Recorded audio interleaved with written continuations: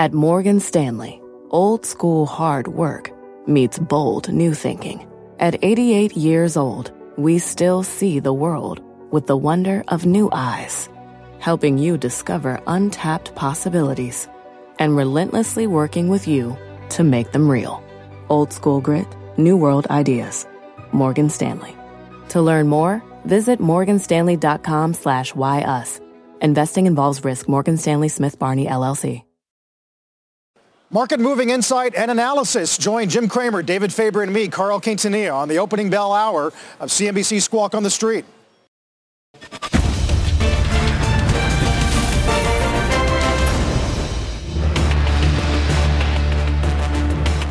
Good Friday morning. Welcome to Squawk on the Street. I'm Carl Quintanilla with Sarah Eisen and Kayla Tausche. Cramer and Faber have the morning off. Coming off that biggest drop for stocks since June, futures are mixed here this morning as the Dow and the S&P look to stabilize.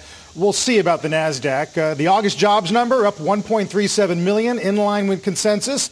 That unemployment rate much better than expected, down to 8.4. And we'll talk to Vice President Mike Pence later on this hour about that data, Sarah, as we dig into it ourselves with pretty good numbers on government hiring, work weeks up, labor force participation, and a lot more. A lot of the jobs that have been lost since the pandemic are being recovered. No question, it was a much better number than was expected, with the headline being 1.4 million jobs added and the unemployment rate going below double digits for the first time since the pandemic. Adding it all up, we now have recovered since April a total of about 10.6 million jobs, which is huge progress, but it also leaves a huge hole. We still have 11.5 million fewer jobs than we had in February, which was the month before the pandemic. So we still got to dig ourselves out of the hole, and we still got to look at the permanent impact of all this. One of the numbers I went to first in this report is the number of people seeing permanent job losses. It did rise by about 500,000. It's 3.4 million. So that is the highest level since 2013, and it does point to the fact that there is going to be some permanent scarring, despite the fact, Carl, that we are seeing progress. It's moving in the right direction. The jobs that have been lost are adding them the fastest: leisure and hospitality, retail, those kind of lower-paying service sector jobs, which were the hardest hit, are coming back. And some of the hardest hit groups, like Latinos and women, saw the biggest decreases in unemployment rate. That is good progress overall, but I think there are some longer questions that we need to dive into and the implications for that. Yeah, and Kayla, we'll talk about that, as we said, with the vice president, to Sarah's point about permanent job losses up to 3.4 million. And we've seen sort of anecdotal evidence of that in the recent weeks, whether it's MGM or Coke or Maersk or Salesforce.com, companies uncertain about the future, number one. And number two, paying higher prices for goods, trying to offset it with headcount reductions. And that's going to be a question whether or not this scarring to the labor market in general is more permanent than we think. And that's going to be one of the questions that we put to the vice president. I mean, certainly there have been many companies that have been right-sizing or downsizing to try to shift their workforce to fit the future economy. And even in this jobs report, you did have 3.3 million Americans who are working part-time who would prefer full-time work. And that is certainly a symptom of this pandemic and the fact that it is going to be a slow grind from here on out as businesses figure out exactly what their needs are. But to be sure, even with 300,000 jobs added by the government, largely because of census hiring that is getting back on track as the coronavirus gets a little bit more under control, more than 1 million jobs created in the private sector in the United States. That is no doubt a very positive number and is going to be one that you can expect the White House to talk about quite a bit, to use as a tailwind going into the final 2 months before the election. And Sarah, I'll toss it back to you. No, I was just going to ask you about what this means for stimulus, because on one hand, we had an 800 point down day on the Dow yesterday, worst day for stocks. And there was some chatter that, a few of those days added up together and you might get some urgency there on the congressional front to come up with a stimulus plan when all they're focused on is the election right now. But then you have a better jobs report, which doesn't exactly add to the urgency. It's one of the reasons I'm watching the market reaction here very carefully. A 200-point up day on the Dow after a rebound from yesterday. But again, it does sort of raise the question, jobs and markets, and whether that's bred some complacency from both the Democrats and the Republicans as far as passing another stimulus bill. Well, it's important to remember who holds the stock market in highest regard. Republicans watch the stock market as a barometer because it is one of the most critical statistics that they are using to talk about the economy and the recovery. And they want to be able to reference that going out on the campaign trail and talking about the fact that the president is the one who is building the economy back. The Democrats have been acknowledging that the stock market is not the economy. They have been talking a lot about the plight of the worker, the 29 million workers who are still collecting unemployment benefits. And so they have sort of seized on the disconnect between the stock market and the economy.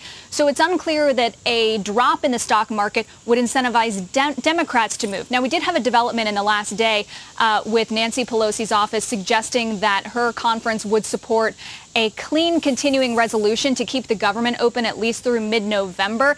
So that would sort of separate the two very toxic debates over funding the government and at what levels and whether and at what size stimulus package you would need going forward. But we don't know exactly where the Republicans stand on that package and whether they would prefer to combine these because this is the last must-pass piece of legislation before the end of the year. And I've talked to Republican aides who say if the COVID relief bill is not attached to this, it's not going to get passed. So we'll see whether that actually seals the fate of whether we even get any future relief. Carl? All right. Well said, Kayla. We'll talk more, obviously, with the vice president in a minute. And in the meantime, the conversation really pivots around the jobs number, around government support, and, of course, the technical aspects of trading that really came into sharp relief yesterday. For more on all of that, David Kelly joins us today, J.P. Morgan Asset Management's chief global strategist, and Diane Swank, Grant Thornton, chief economist. Happy Friday, guys. Good to see you again. Glad to be here. Diane, let's just start with the jobs number itself. The word satisfying was used from some guests on Squawk Box this morning. You go along with that?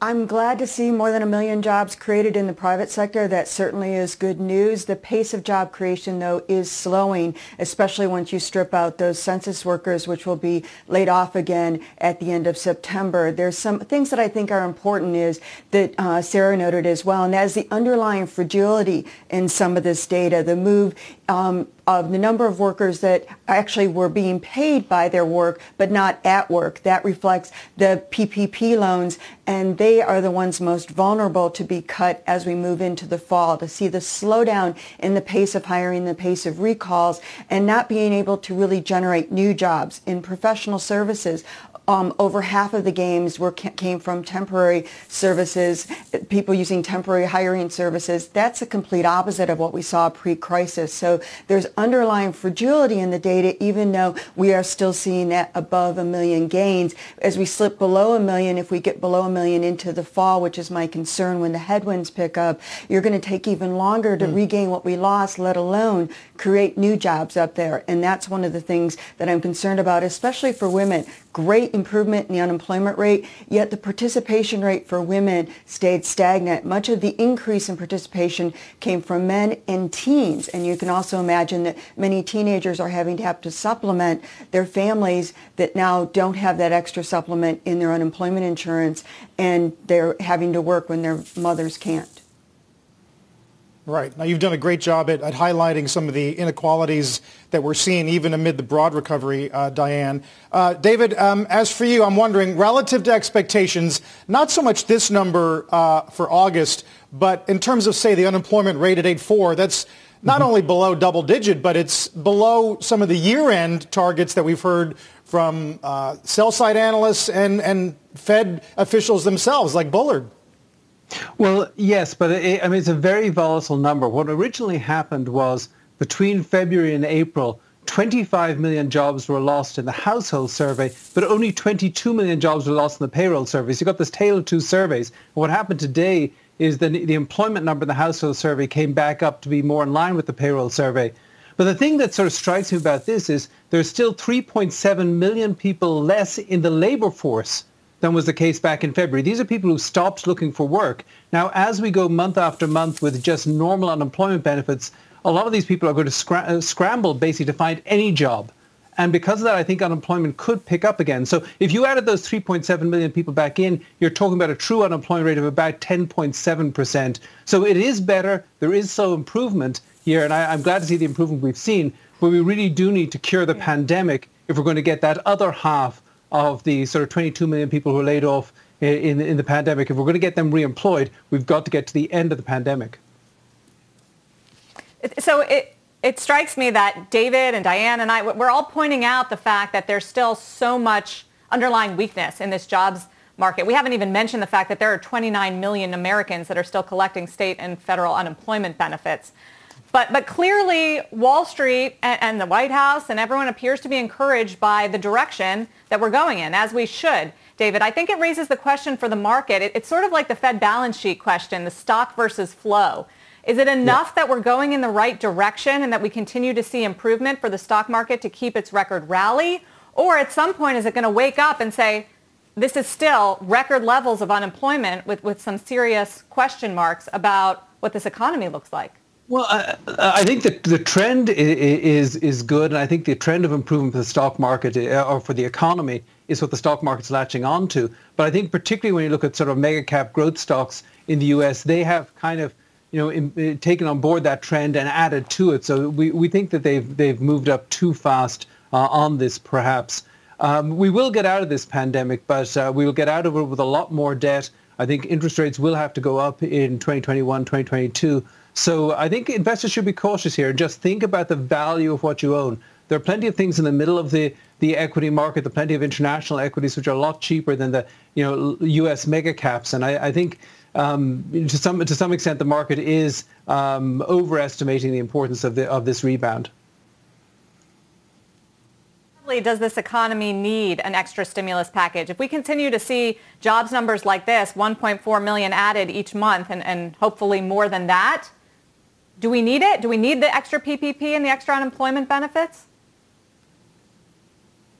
Oh, we absolutely need it. What we're still seeing is, in fact, the fragility of those workers, that how many, 11% of the workers that they surveyed were sort of attached to the workforce via some PPP that were employed and working, but not actually at their job. They were counted as working and not at their job. They're very vulnerable for the ones that get cut as those PPP funds run out. And we're also seeing, we know that the $300 per week that is sort of trickling in does not apply to all of those collecting unemployment insurance at this stage of the game. Those that get less than $100 a week will not get that extra $300, and it takes time. And worse yet, it only lasts for 3 to 4 weeks. So they're sort of thinking that within the next month or so, the people who don't want to provide stimulus are saying, well, it's all over. We won't need this. And I think the theme that all of us have been getting back to is there still is a tremendous amount of scarring. And those that are scarred the most in terms of longer-term unemployment and permanent layoffs are those that are least affected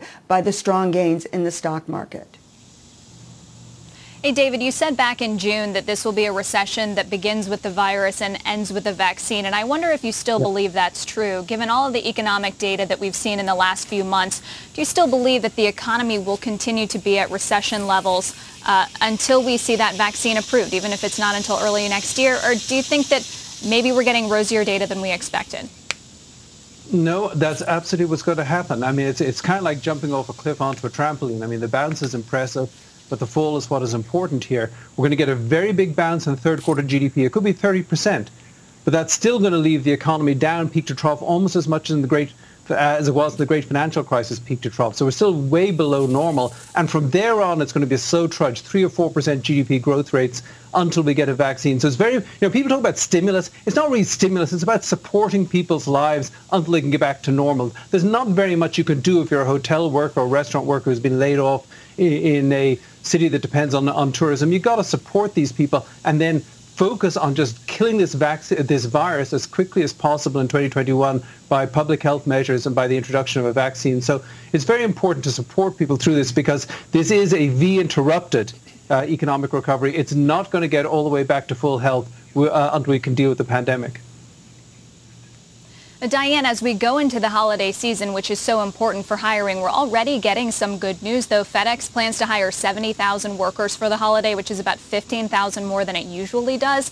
Do you think that holiday hiring will remain at historic levels, or do you think that we'll see that suffer as we get into flu season now, which could dovetail with future outbreaks? Well, I think here's where you see the bifurcation. Of course, the move to online supports hiring from delivery services like FedEx. But on the other side of it, as we move into the winter months, if we've not contained the virus, and David's absolutely right, it's the virus that determines the course of the economy. After a big rebound, we could see a sharp slowdown in momentum as we hit the headwinds of colder weather, restaurants not being able to serve diners outside. That will mean more cuts, many restaurants unable to sustain their models with a much more diminished indoor dining. Also, the pullback. Halloween is one of the second largest holidays for retailers, not being the holiday that it once was, because people can't do the things they once would do. And then you're cutting into celebrations, all the ramping up that usually goes on in terms of everything from corporate celebrations, which we saw collapse in the fall of 2008. You're going to see even more of a collapse in that in this fall. So spending by businesses and by individuals more afraid of going to some of these places to congregate, that's going to slow down the pace of recovery. And I agree 100% with David on that. We're actually looking at less than 2% growth now in the fourth quarter without additional aid. That's very important of a kind of a slowdown after a near 30% gain in the third quarter, which will be, sort of rallied about. But talking about this economy in terms of growth rates really misses the fact that we're only at a small port. We're still well below our previous peak, and we've yet to really generate new jobs again and sort of get that job generating machine that we're going to need on the other side of this. We could see some long-term scarring to that as well. And that's what we worry about as we go into the fall without additional aid. Say that one more time, Chip. Right. Sorry. No, it's okay. You also got to process the World Health Organization yesterday saying they don't anticipate widespread vaccination until mid-2021. Guys, thanks so much. Appreciate it on an important day. Have a great long weekend.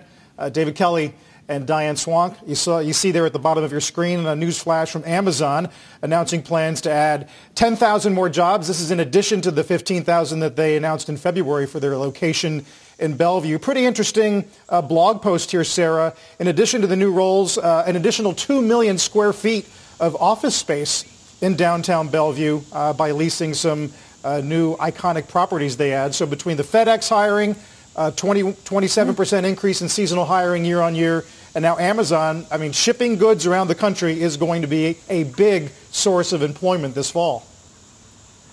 That's exactly what Diane just said. Look for the job gains to be added this holiday season in e-commerce. And there's very little visibility in terms of what demand is going to look like for the holiday season. That's been a recurrent theme in some of the retail earnings we've seen this week, Carl. But one thing is for sure, Kayla, and that is they are expecting it to come from online. Signet Jewelers, which is the quintessential mall-based retailer. They own Jared's and Zales.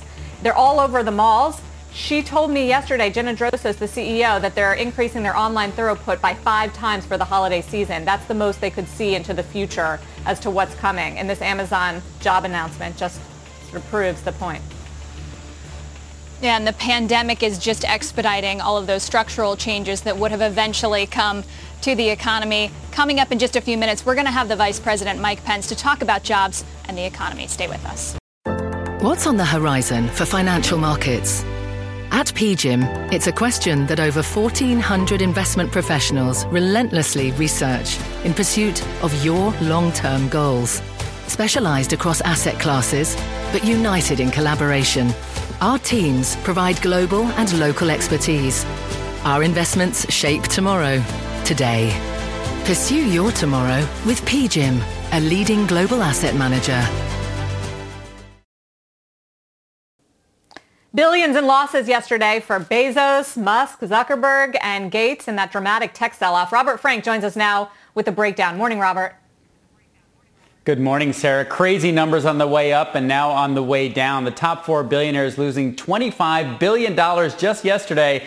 Some of them on track to lose billions more today. Now, Jeff Bezos was down $9 billion yesterday. He is still the world's richest man with $198 billion. But Elon Musk had the most dramatic losses. He was down $9 billion yesterday, but down $19 billion just since Tuesday, which is more than Rupert Murdoch's entire net worth. Now, he had a crazy week. He became the 3rd richest man on Monday, passing Mark Zuckerberg. But now he is back down to 4. He's still up $67 billion for the year, so he won't have to pawn any rockets anytime soon. Zuckerberg also down $4 billion yesterday. Old tech not immune here. Bill Gates and Steve Ballmer also losing billionaires. But here's a name we didn't hear much about yesterday. The biggest percentage billionaire loser yesterday was actually Dan Gilbert with Rocket Mortgage. He lost $7 billion. That was 15% of his net worth with that stock down. Carl, back to you. All right, Robert, some amazing numbers, as you said, on the way up and on the way down. When we come back, as we said, the vice president on the jobs number this morning, stimulus, vaccine, and a lot more. We'll also get you up to speed on tech plays, momentum, which are not rebounding in the market the way the S&P and the Dow futures are. Back in a moment. With the Wells Fargo Active Cash Credit Card, you can earn unlimited 2% cash rewards on purchases you want and purchases you need. That means you earn on what you want, like trying out that new workout class, and 2% cash rewards on what you need, like a foam roller for your sore muscles. That's the beauty of the Active Cash Credit Card. It's ready when you are, with unlimited 2% cash rewards. The Wells Fargo Active Cash Credit Card. That's real life ready. Terms apply. Learn more at wellsfargo.com/activecash. Support for this program is provided by Chevron. Demand for energy is projected to continue rising in the future. To help keep up, Chevron is increasing their U.S. oil and gas production, and they're innovating to help do it responsibly across their operations, including their Gulf of Mexico facilities, which are some of the world's lowest carbon intensity operations, helping supply energy that's affordable, reliable, and ever cleaner. That's energy in progress. Learn more at chevron.com/meeting demand. Taking another look at futures as we count down to the opening bell, the S&P and the Dow are set to open into the green. The Dow by triple digits. NASDAQ would open in the red, but we'll see whether that changes in the next few minutes. We'll have the Vice President Mike Pence in just a few moments. Stay with us. My own gut feeling is that the liquidity conditioning is still strong, and if it's not, then this market comes down by a lot more. We could have another 10% fall easily if, I want to stress, if people start thinking fundamentals. Alarian making a call yesterday on closing bell, guys, that we could have another 10% correction if the market starts paying more attention to fundamentals versus technicals, which I think spoke to a lot of people, Carl, because we've been constantly talking about this disconnect between the markets and the economy, certainly on the way up, when the stock market was hitting a record high after record high. And just to give you a sense of where we are after yesterday's ugly wipeout, we are still up 7% on the year for the S&P 500. We're still about 3.5% away from a record high on the S&P 500, 5% off the high for the NASDAQ, but the NASDAQ is still up double digits for the year. So it was a blip, Carl, but I think the question, and Mohammed was willing to stick his neck out with the 10% correction call, is what was yesterday just sort of a healthy kind of correction as things were getting frothy and overcrowded and positioning was getting a little bit too bullish, or was this the start of a more meaningful correction where markets and investors do pay attention to things like permanent job losses, very elevated levels of unemployment, bankruptcies, small business closures, all of the things where you're scratching your head as the market reached a record high?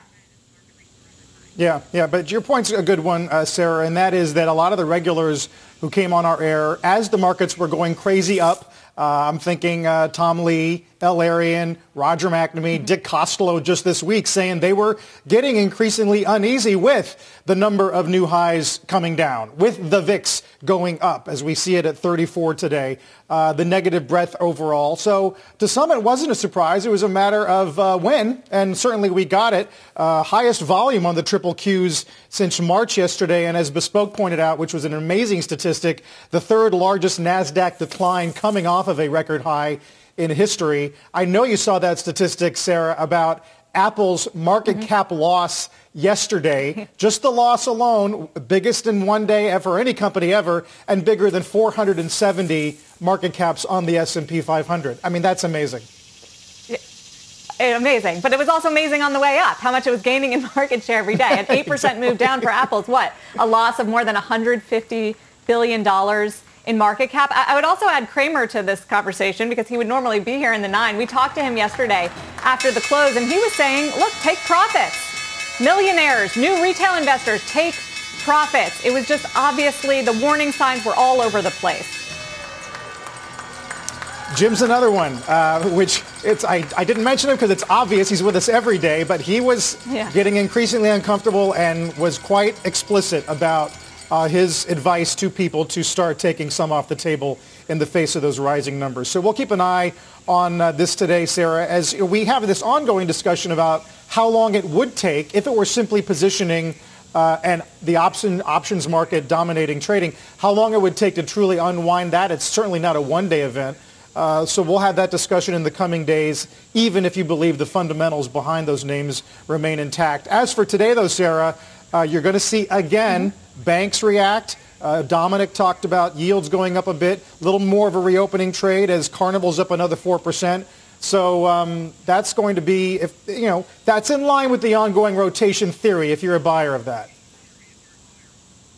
If you're looking, the strength today is in financials off the back of those higher yields. What was interesting yesterday about the big tech wreck that we saw, which obviously took down the markets, just as it had taken it up through most of the year, is that there was a little bit of rotation in yesterday's action into some value names and some underperformers. Energy stocks fared well yesterday. The cruises and the airlines fared well. And today, what we're seeing is energy is up again. Materials are higher. Industrials are higher. The only two sectors actually opening lower, Carl, are technology and communication services, which is where, the huge run-up had been. Actually, the NASDAQ looking to go positive here. As the positive reaction continues to the jobs report, Dow's up 132 points. I do think, though, that debate over growth versus value, Carl, is still very much alive. It wasn't just a sell everything kind of mode yesterday. We didn't see a huge move into treasuries or a huge move into the dollar. We saw a little bit of that, but it wasn't an all-out sort of panic move.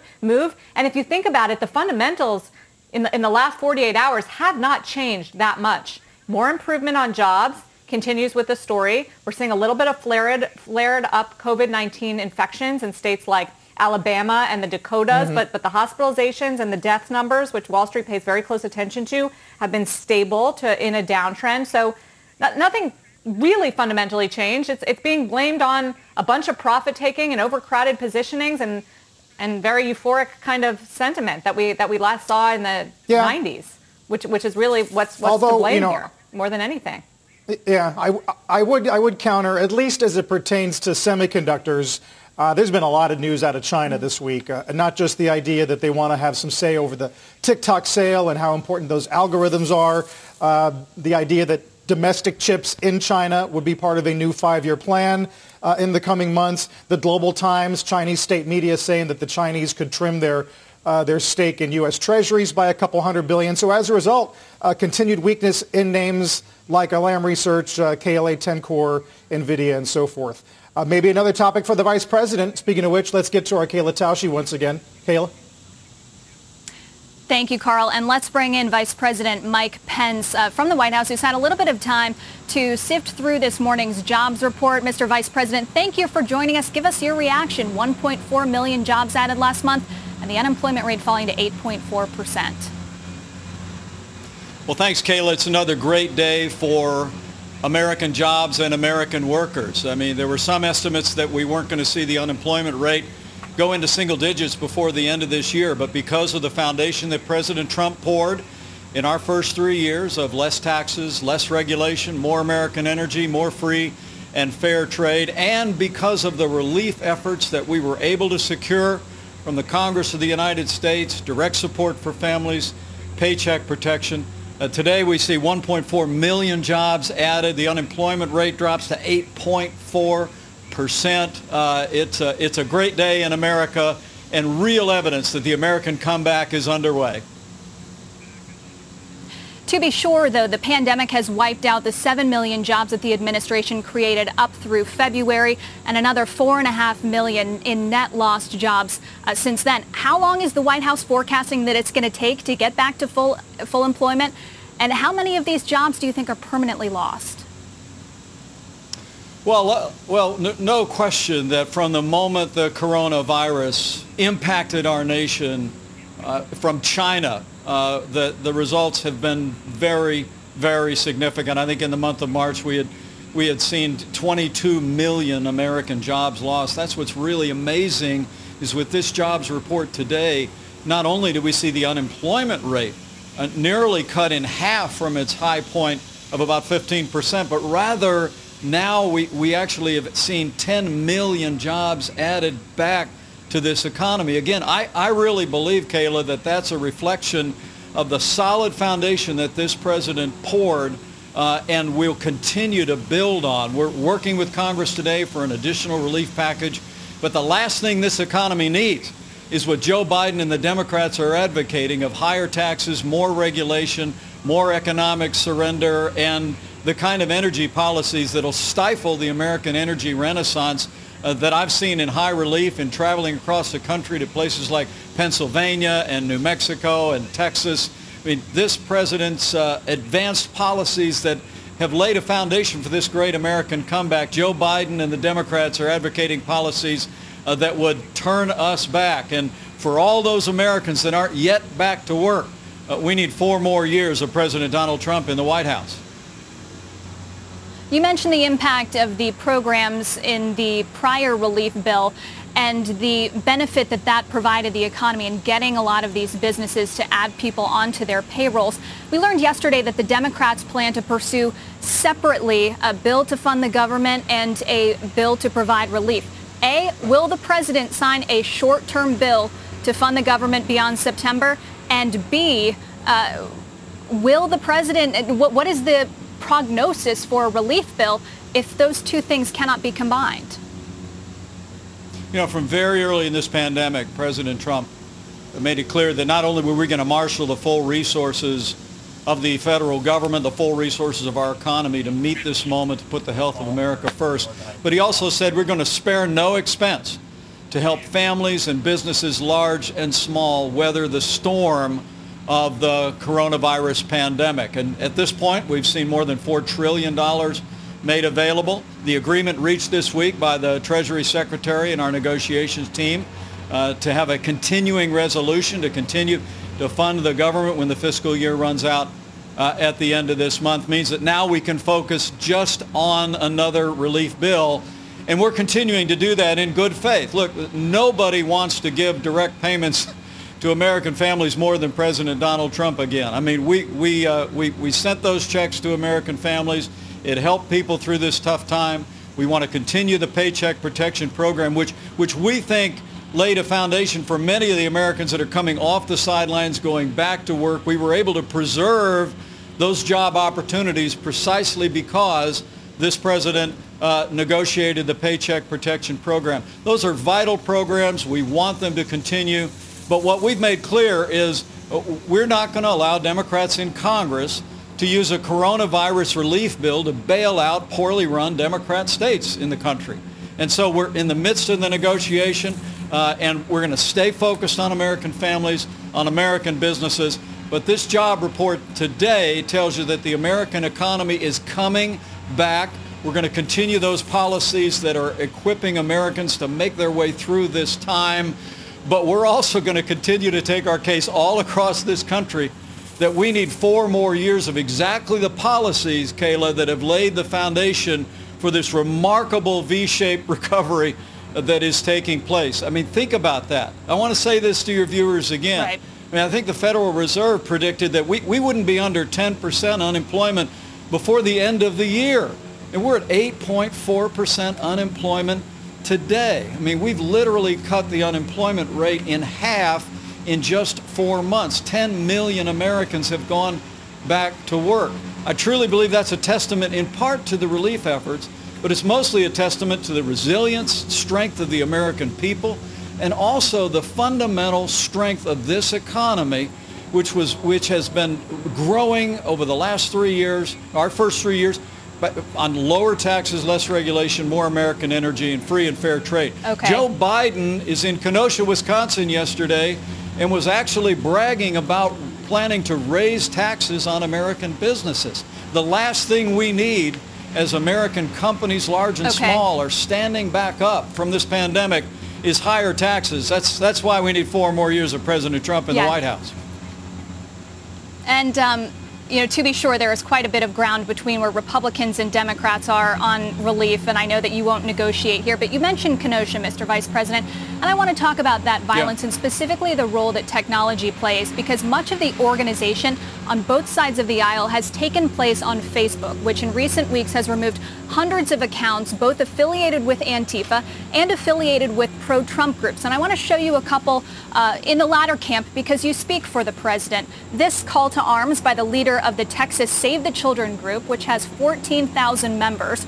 This leader brandishing an assault rifle and suggesting that demonstrators come to the rally armed. And there was also the Kenosha Guard, a self-described local militia that posted this: any patriots willing to take up arms and defend our city tonight from evil thugs, immediately before fatalities took place.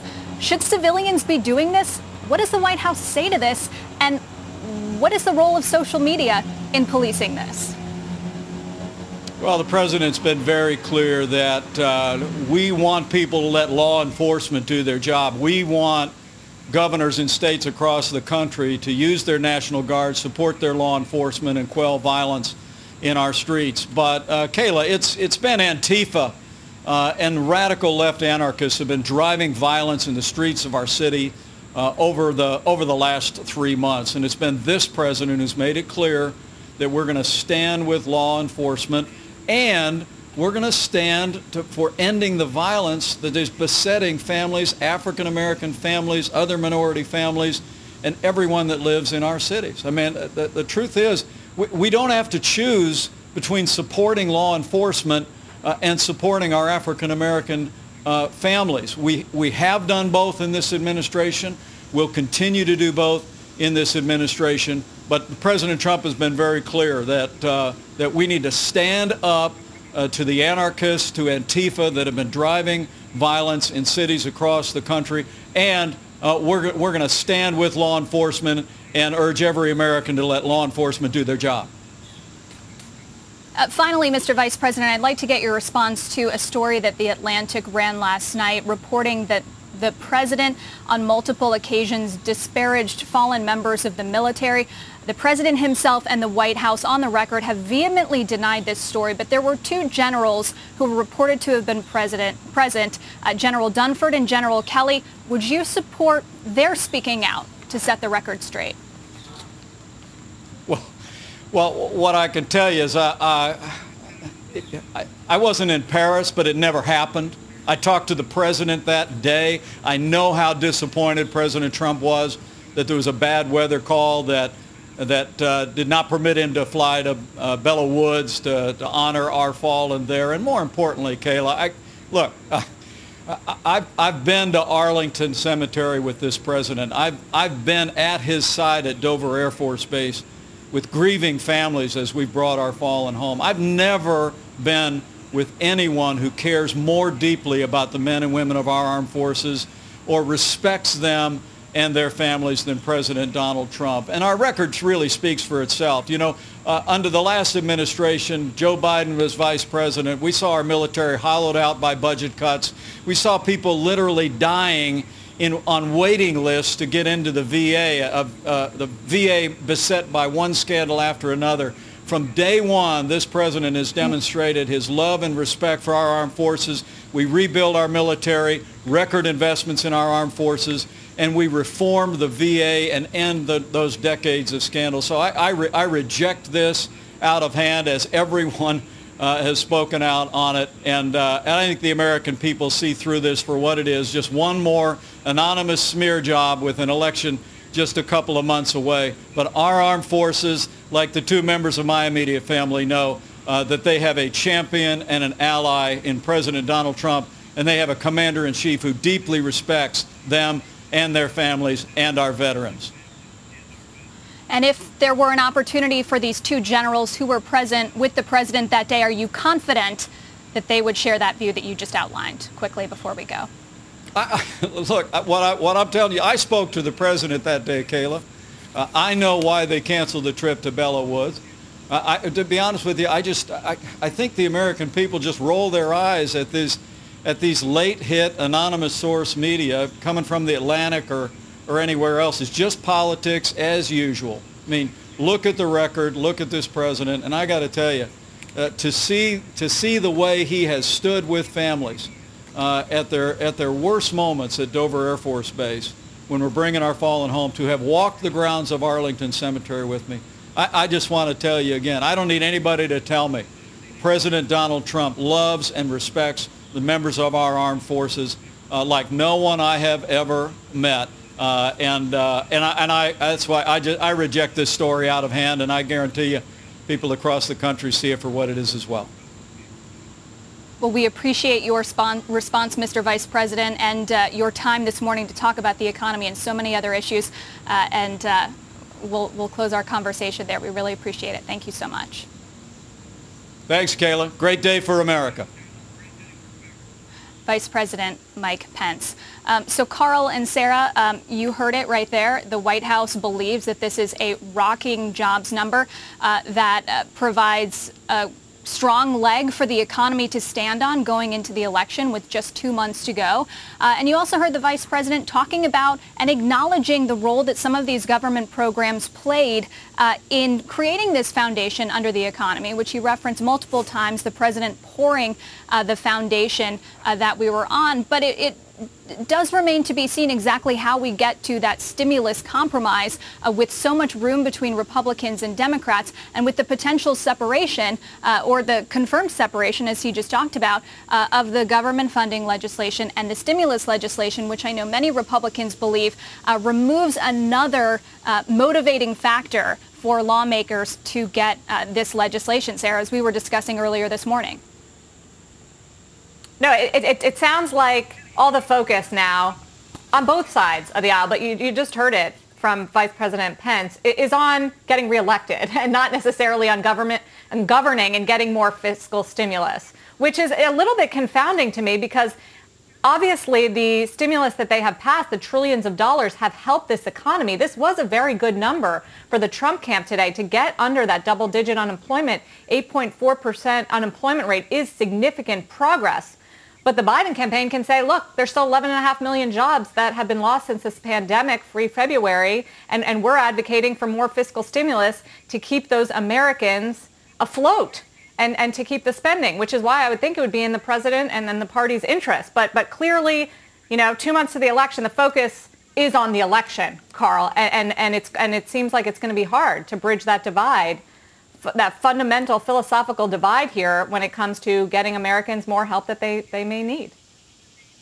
Yep. 60 days as we now know and are going to start to count down in the days to come. Kayla, I'm curious to know your read about his optimism regarding negotiations resuming on Tuesday, which once again sounds a little more bullish than we've heard certainly from Leader McConnell this week. Well, it comes in advance of Republicans unveiling this so-called skinny stimulus package early next week with just a handful of core bipartisan programs. And they're all the programs that the vice president just mentioned, the Paycheck Protection Program, expanded unemployment insurance, some of these programs that both parties would not waste any time saying that they do not support. And so that is the Republican position right now. And we have seen some burgeoning optimism throughout the week from Mark Meadows, the chief of staff, when he appeared on CNBC earlier this week, where he said his negotiations with Democrats were going well, although last night he said his conversations with rank and file Democrats, sort of in a jab to House Speaker Nancy Pelosi. But the fact that there is at least an agreement between the administration and the House Speaker to move forward and not shut down the government over stimulus, at least sort of separates what could have been a potentially nuclear, very toxic debate toward the end of the month, injecting a lot of uncertainty into the economy. So at least they have been able to get on the same page regarding that. But there is about, $1.5 trillion of programs between what the Republicans are going to announce early next week and what the Democrats have said they would compromise on. And those gaps haven't been filled in, Carl. No, certainly not, as the chief of staff said to us earlier in the week. But what's $1 trillion between friends, Kayla? We'll watch that. NASDAQ did go green for just a couple of minutes, but back down, and the S&P's in the red. Let's get to Rick Santelli this morning. Hey, Rick.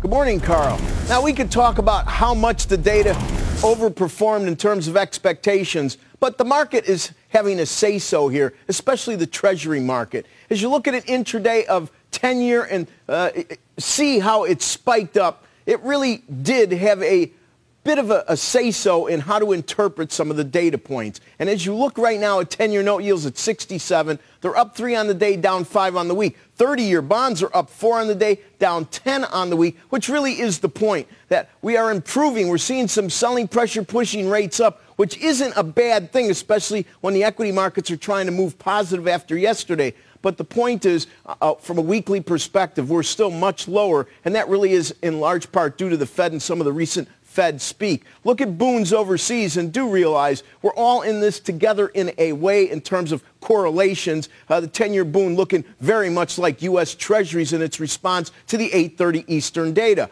And it didn't end there. The entire yield curve popped no matter where you look. Look at 10s to 2s moving back up to 53. So whether you look at 10s to 2s, 5s to 30s, the knob, notes over bonds, all of them steepened a bit, and that is a good thing. It's nice to see, even if real interest rates are still in the negative side, to see that pull of the long end pushing rates higher. From a foreign exchange perspective, you're also seeing a dollar which has been much more dramatically weakened than many would have thought in January, but the dollar's popping. You can see evidence of that on the intraday euro versus dollar. By the way, the euro is down for the day and the week, and the dollar yen. The yen is down on the day and the week as well. Carl, back to you.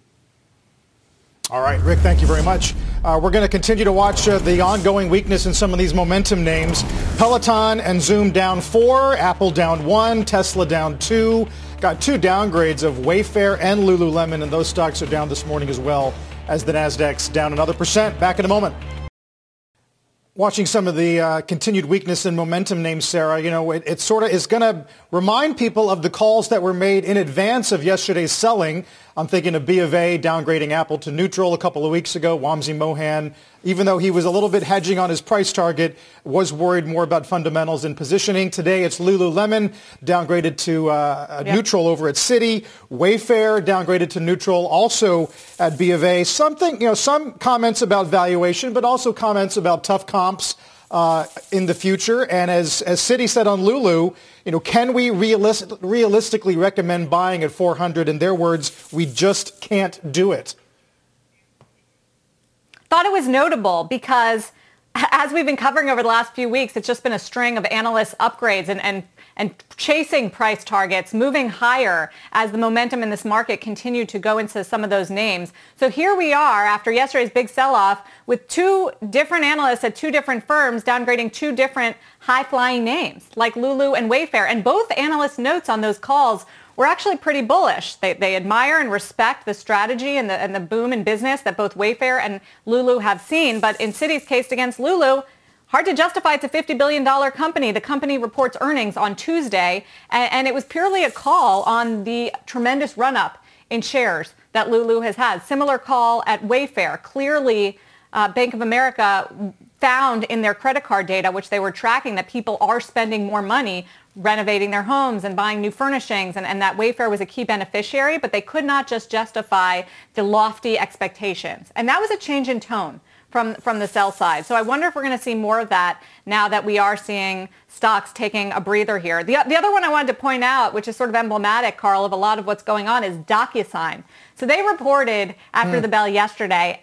Hard to poke holes in that report. Everything came in better than expected, including the outlook. Billings increasing 60%.